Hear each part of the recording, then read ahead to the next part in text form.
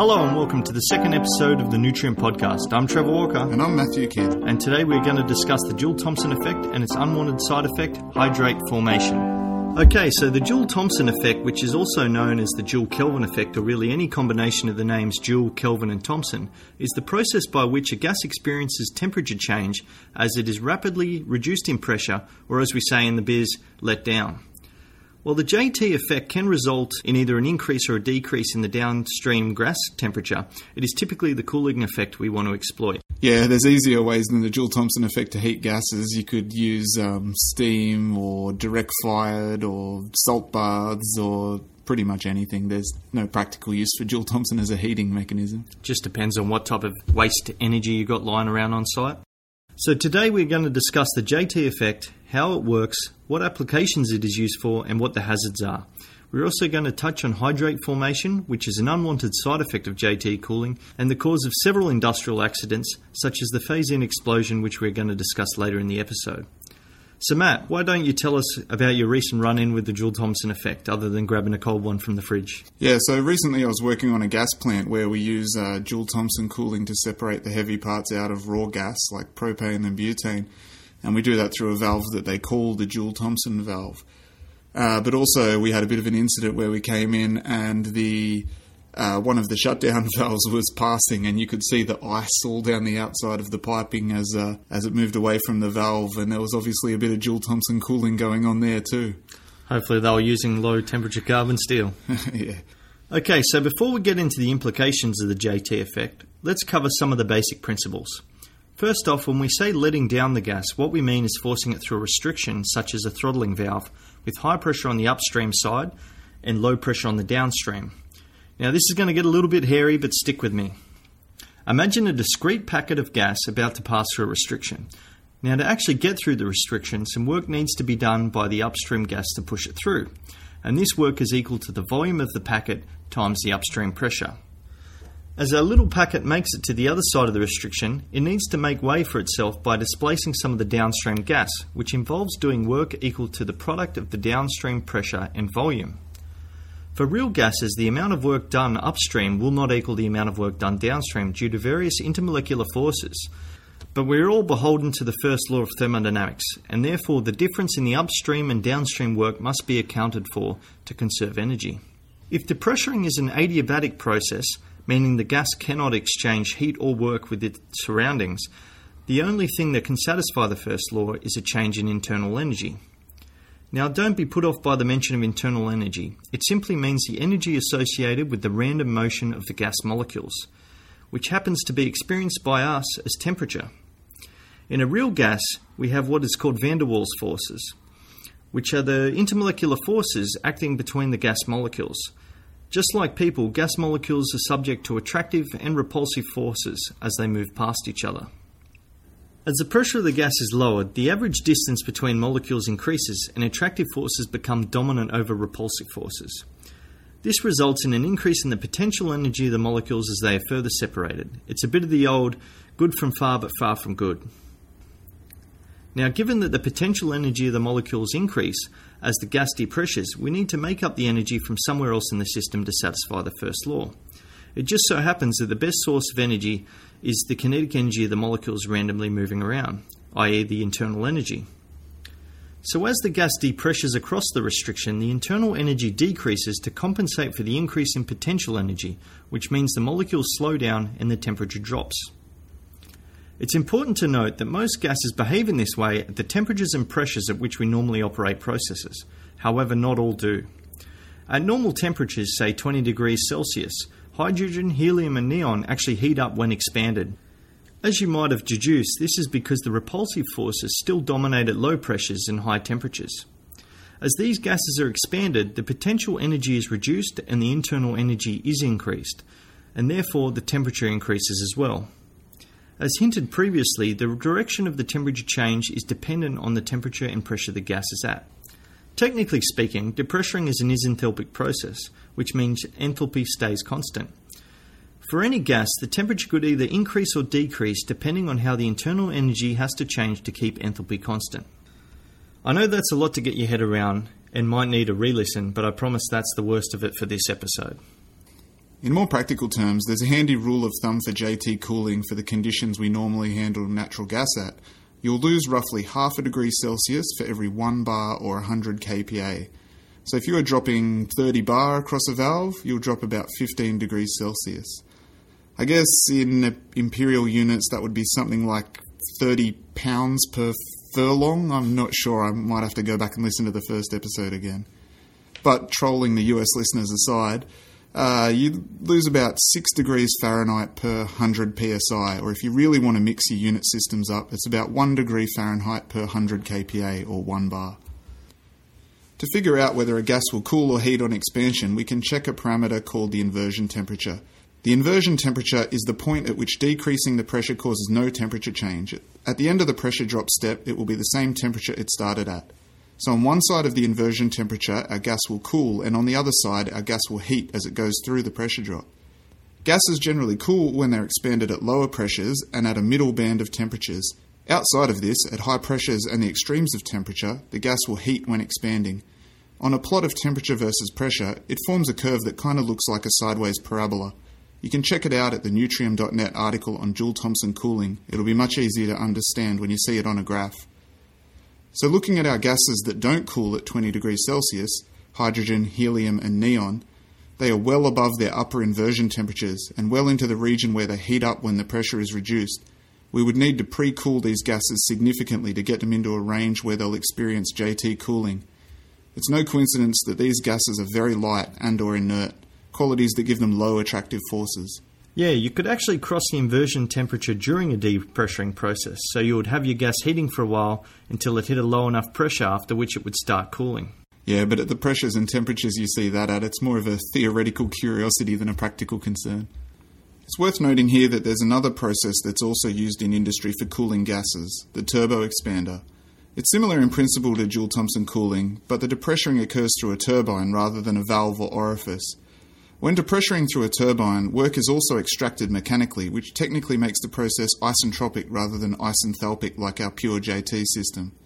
So as our gas expands through the turbine, the temperature will decrease because of the increase in internal potential energy, just as we saw for JT cooling. But we're also taking out energy with our rotating turbine, and because this energy must come from somewhere, this will also decrease the temperature. With these two effects, it is possible to get even lower temperatures than pure JT cooling, while also using the energy extracted for some other purpose, typically running a compressor. So we know that we can use Joule-Thomson cooling and turbo expanders to make gas really cold, but what are we going to do with it? We humans are fairly crafty, and we've come up with quite a few uses for these processes, mostly around gas separation and liquefaction. You can use JT cooling to liquefy air or its components. Carl Lind developed a process where air is pressurized, pre-cooled, and then expanded through a JT valve until it has reached a low enough temperature to liquefy. The process takes some of the liquefied air it has produced and boils it off to pre-cool the incoming pressurized air. This process was later enhanced by Georges Claude, who added the turbo expander enhancement to the JT process to really get things cold in a hurry. With this process, we can make liquefied oxygen and nitrogen. Argon can also be extracted from the air in this way. Argon is about 1% of the Earth's atmosphere, and the boiling point is higher than oxygen or nitrogen. So while you are liquefying air, you might as well make some argon. Historically, some other gases like chlorine and ammonia have been liquefied using Joule-Thomson cooling or turbo expanders. But these gases are pretty hazardous in liquid form, and it's preferable to keep them in their gaseous state. For example, I was once on a site that produced a lot of chlorine-based products, although they had stopped producing liquid chlorine by the time I was there. Even then, it was still common to hear about Person X who was incapacitated by liquid chlorine rapidly vaporizing into their face as they serviced a valve. Similar to Lind and Claude's process for liquefying air, a combination of JT valves and a turbo expander is often used to separate the heavy components from raw natural gas. You can use a process like this to simply remove heavy components so that the raw gas is brought to pipeline quality or is suitable for use as a fuel gas. The most basic example will drop the pressure of the gas through a JT valve to get it cold enough to knock out most of the components heavier than propane as liquids. Then you have decent quality natural gas to run fired equipment like heaters and generators. The same cooling processes are also used in an LPG plant in conjunction with 3 distillation columns, deethanizer, depropanizer and debutanizer, to make pipeline quality natural gas, liquid propane, liquid butane and condensate. Liquid propane and butane are used for gas stoves, lighters, barbecues, and all mixed together to make automotive LPG. Condensate is everything left over and is the lighter parts of gasoline. We can also use JT cooling for refrigeration, although it's uncommon. Most refrigeration uses a compression and expansion cycle that compresses a gas until it's a liquid and then reduces the pressure to take advantage of the boiling of that liquid for greater heat transfer and more stable temperatures. There are some applications, however, which use a straight JT compression cycle without any phase change for the refrigeration. Air conditioning is basically the same as refrigeration, and all the common air conditioners you'll find in your house or office will use a phase change process. But in aircraft, they use our JT and turbo expander technologies.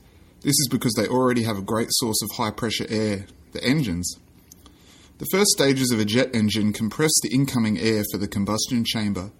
A side stream of this high-pressure air is taken and used to pressurize and air condition the cabin. When the compressed air is too warm, it's put through an expansion to cool it to a comfortable temperature. Yeah, that's probably why it's so terrible to be stuck at the gate in an aircraft, because they haven't got the engines running and they're just blowing air at you with a fan. Yeah, they might have a small conventional air conditioner on the plane somewhere, but it doesn't really make sense for them to carry a full-sized conventional air conditioner through the sky all that time when they get all the cooling for free. Yeah, so we've told you how JT works and what it can be used for, but what are the process safety impacts of all this cooling? Let's talk about depressuring systems in metallurgy for a second. When depressuring a gas, there is a risk that cooling will be significant enough to drop the temperature below the minimum design metal temperature, or MDMT, of the piping or equipment. The MDMT of a vessel or piping is often an arbitrary value selected during design, but roughly speaking it is the lowest temperature the integrity of the metal is guaranteed at a specific pressure. The MDMT varies with the materials of construction and the metal thickness. So when your process includes a gas depressuring stage such as a cryo plant or gas distribution letdown station, you need to carefully consider whether your JT effect is significant enough to push the temperature below the MDMT and adjust your metallurgy appropriately. Otherwise you can get low temperature embrittlement, which can lead to loss of containment. And these considerations don't just need to be made for steady state processes, you also need to consider infrequent operations such as vessel blowdown and relief valve operation. Engineers aren't always aware that during vessel blowdown the temperature in the vessel will also drop. Luckily on the vessel side you have a bit more headroom. Although the falling temperatures can lower the steel yield strength, the forces exerted on the vessel decline as it depresses. So as the vessel weakens, the forces it has to bear reduce. Often dynamic modelling and astute understanding of standards such as ASME B31.3 can help you optimise the mechanical design. On the piping side, if you're expecting temperatures lower than about minus 20 C, you need to go to low temperature carbon steel, which can be safe down to temperatures in the range of minus 40 C to minus 100 C depending on the grade. Much beyond that, you'll have to consider stainless steel, which lets you get down to about minus 195 C, or even more exotic materials. But low temperature embrittlement can be a complicated topic, and it's best to talk to a competent mechanical engineer. Moving on to liquid dropout, depressuring a gas can cause the system to fall below the dew point temperature and cause gases to liquefy, which is bad when you aren't planning for it, and can lead to problems such as liquid damage to turbines if they're not designed to handle it, or slugging liquid flow in pipelines. Slugging may or may not be a problem depending on the design of the process, but it's generally desirable to avoid it due to the instability it can cause. Whether Joule-Thomson cooling is caused deliberately or accidentally, you need to think about the properties of the gas being cooled. If the gas contains water, it might drop out as a liquid and then freeze. If the gas contains water and natural gas, it may form hydrates. Both of these can block up piping and equipment, which can have all kinds of knock-on safety effects. Hydrates are a fairly complicated animal and a big hazard in the natural gas industry, so we're going to spend some time talking about what they are and what you can do about them now. So what are hydrates? Hydrates are a solid crystal structure made up of water and light hydrocarbon molecules. You can think of it as a hydrocarbon molecule, like methane, trapped in a cage of water molecules. For a typical methane hydrate, you'll find the ratio of methane to water molecules is about 1 to 6, depending on the occupancy rate of the cages. There are 3 structures of hydrates: structure 1, structure 2, and structure H. These correspond to the molecules that have been trapped in the cages, and differences in the cages that result. Structure 1 forms when smaller molecules are trapped, such as methane, ethane, carbon dioxide, and hydrogen sulfide. There are two structures of the cage, the 12-sided dodecahedron and the 14-sided tetrachedecahedron. Structure 2 forms when larger hydrocarbons are trapped, such as propane and butane, and sometimes even nitrogen. Type 2 hydrates are typically formed from the smaller 12-sided dodecahedrons and the larger 16-sided hexachedecahedron. Structure H forms when certain isoparaffins and cycloalkanes are trapped. The structures are much larger and require rarer conditions to form. Smaller molecules such as methane form smaller hydrate structures like we had for structure 1, which can then be built up into larger cages, which trap the larger molecules. The cages are made up of the 12-sided dodecahedron, irregular dodecahedrons, and a 20-sided irregular icosahedron. You can think of these cage structures as soccer balls of varying sizes, with a guest molecule trapped inside. When you can see hydrates, they sort of look like normal ice, although the appearance of ice can vary depending how it's formed, but is like a packed snow kind of appearance. In practice, it is somewhat difficult to see hydrates, as they're only stable at low temperatures or high pressures. Sometimes you can see them fleetingly as you blow down a line. In these cases, where they're more of a suspension than a solid, they can appear to have the consistency of snot. There's actually vast amounts of methane hydrates in the cold parts of the Earth and at the bottom of the ocean, places where it's very cold or has a high pressure. It is speculated that the stored energy in methane hydrates, technically methane calthrate, is about 2 to 10 times the energy available in all the world's natural gas reserves. There are projects underway to attempt to commercially exploit these reserves, but I'm not aware of any operations in production. So what are the conditions under which hydrates form? It really boils down to the availability of two key components, water and hydrocarbons. The hydrocarbons, as we mentioned earlier, can be light alkanes and alkenes, like your methane, ethane, propane and butanes, or some isoparaffins and cycloalkanes, everything commonly found in the natural gas stream. Now, the water will already be present in the gas stream as a side effect of the extraction process, but the presence of water alone isn't enough for the hydrates to form. We need the stream to be at a temperature below its dew point, bearing in mind that the dew point is a function of pressure. As you might remember from earlier in the episode, the JT effect typically results in a reduction in temperature. So you can see why the JT effect and hydrate formation go hand in hand in the gas processing industry. In a typical natural gas processing or distribution system, we see pressures somewhere between 0 and 10,000 kPa. For this pressure range, we expect to see hydrate formation at temperatures between about minus 80 degrees C for low pressure and 20 degrees C for high pressures. We see hydrate formation when the system temperature falls below the hydrate formation temperature. When the temperature increases back above the hydrate formation temperature, hydrates decompose rather than melt, with both the water and the hydrocarbons subliming back into the gas. There are several factors governing hydrate formation. Now make sure to pay attention, as these are going to be important when we look at how to prevent hydrates forming. The primary factors are the dew point, low temperature, high pressure, and the gas composition. Factors with a more minor effect on hydrate formation are mixing, nucleation sites, kinetics and salinity. So we now know how hydrates will form, but what does this mean for our process? Some of the consequences of hydrate formation include reduction of flow in pipelines, blocking of pipelines, the fouling of equipment, the blocking of instruments, or trapping pockets of fluid or pressure. These consequences range in severity from nuisance efficiency losses, such as a restriction in a flow line or the fouling of a heat exchanger, all the way to critical safety hazards, such as the blocking of safety critical instrumentations or valves. So you've gone and formed hydrates. What do you do now? The simplest fix, when you have time and accessibility on your hands, is to remove the conditions that allow hydrates to be stable, that is, reduce the pressure or increase the temperature. This has the effect of melting or subliming the hydrates away, and is a guaranteed fix. There are practical problems with this approach though. Firstly, we'll look at increasing the temperature. To increase the temperature of your hydrates, you need to wait for the ambient temperature to heat it up, or you need to apply heat yourself. Applying heat directly to the hydrate is unlikely to be a practical solution. If your hydrate is in a gas plant which is cold, it's probably insulated, so you can't get to it. If your hydrate is in a pipeline, it is probably many kilometres long, so how are you going to find it? And if you're doing undersea gas production and you make a hydrate at the wellhead, well, you're in a world of hurt getting to that.